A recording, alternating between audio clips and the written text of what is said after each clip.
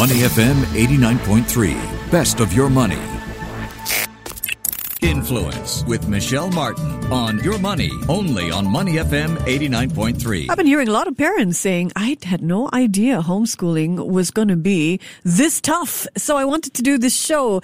It's an ongoing situation, a global pandemic, and it has had vast implications for the education sector. 91.3% of the world's student population is now out of class because so many schools have closed, of course. And in light of Singapore closing schools, there have been e-learning protocols rolled out and home-based learning happening probably as we speak. So how can we make this as effective as face-to-face learning? And how can students make the most of this situation? I'm delighted to welcome to Influence Christian Sola. He's principal of the International French School Singapore, here to share more about how schools can ensure continuity in education in the face of COVID-19 and give you some great tips as well, parents. First up, good morning, Christian. How are you? Good morning. I'm fine in this very troubled period, but we are fine. Yes. That's good to know. All right. Now, parents, though, may feel they haven't had any training when it comes to homeschooling, and I'm hoping we can help them out here, our parents listening in. What advice, Christian, can you give mums and dads who are listening in who are struggling with homeschooling? Oh, that's a very good question. You know, if you look at the condition of learning, okay, I would say the first thing I would say, okay, the parents, they are not teachers, and I can understand it is difficult for them to adapt. That means probably they will need more patience and to realize that their child at the moment is a student. And the child and the student is not exactly the same behavior you can have with I would say, the two person who are actually only one. And I would say, if you look at what the neurosciences, they say, okay, the first conditions to learn, okay, is to be able to focus. That means you need a nice environment when the student is able to focus on his work. That means to be calm, to be in a place he really likes, in a place he has probably put a few things he is comfortable with, and all the conditions of learning at first is to be able to focus. That's the first condition. The second condition, I would say, is engagement. You have to be engaged in your learning, and obviously for the teachers in their teaching.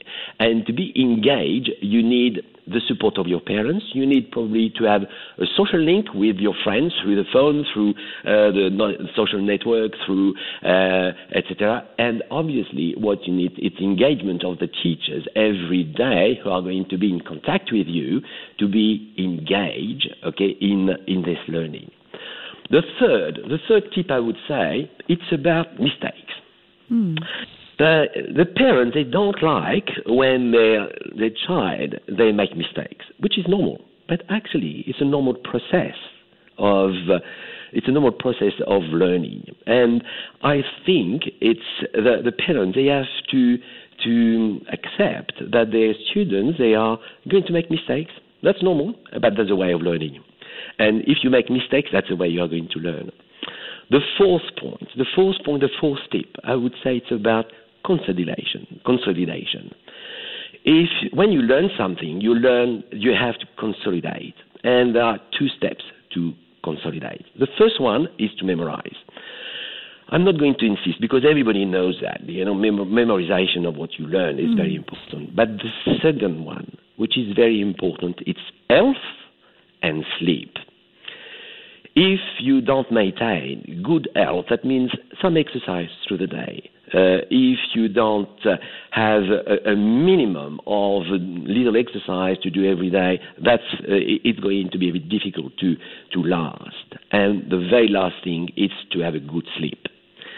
You don't learn if you don't sleep properly. And that means it's very important to have a routine every day, okay, to go to bed at the same time and in the morning to enter in the routine of getting up and going for your work. That means during your sleep, actually, you've got a kind of rearrangement of your neurons in your brain, and that's very important that during this time of sleep, you actually you learn without realizing you are learning what you learned the day before. That would be my four advices. It's about being focused, being engaged, to accept mistakes, and consolidate and have a good sleep and good hygiene exercise and a good sleep. That's really great advice, Christian. Thank you. So we've talked to the parents. Can you share some tips now for the little ones, the students who are learning from home? They could be little, they could be 16, could be 18. What are some of the best practices and tools that you've come across that you can share maybe with students when it comes to home learning? Yes, of course. Well, the first thing I would say is routine. Okay, that means they have to accept to be in a routine. That means every day to know they are going to work with a plan. That means the first thing they have to do is to get organized. Even the little ones, they have to know that at 9 o'clock, they're going to do some, French, English, or some math, or they have to know that at 5 o'clock, they are going to do some exercise. That means to have a minimum of planning of the day. That would be my first advice. The other thing is, when you are learning by yourself, it's a lot more intense.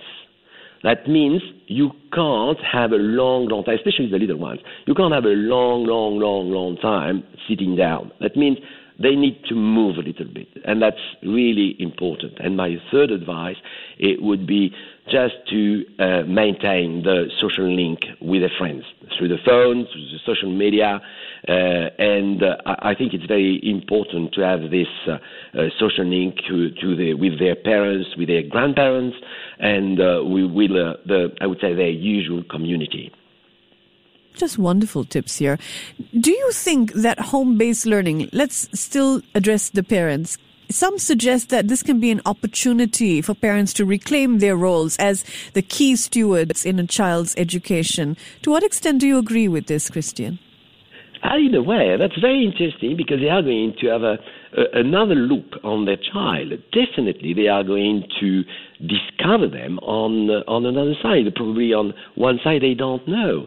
And that's going to be very important for them and to take into account probably later. That means it's going to change a lot of things. This period is going to change a lot of things because everybody is questioning himself about friendship, about work, about education, about everything. And what you say, yes, well, I really think it's a time for the parents to realize how difficult it is sometimes to learn something, how difficult it is to teach, and to go to this role. I can imagine for the parents it's a real challenge, but it's definitely worth to go through this challenge. All right. Are there lessons from home-based learning that you're seeing now, Christian, the way it's being conducted, that can possibly help with the future planning for crises?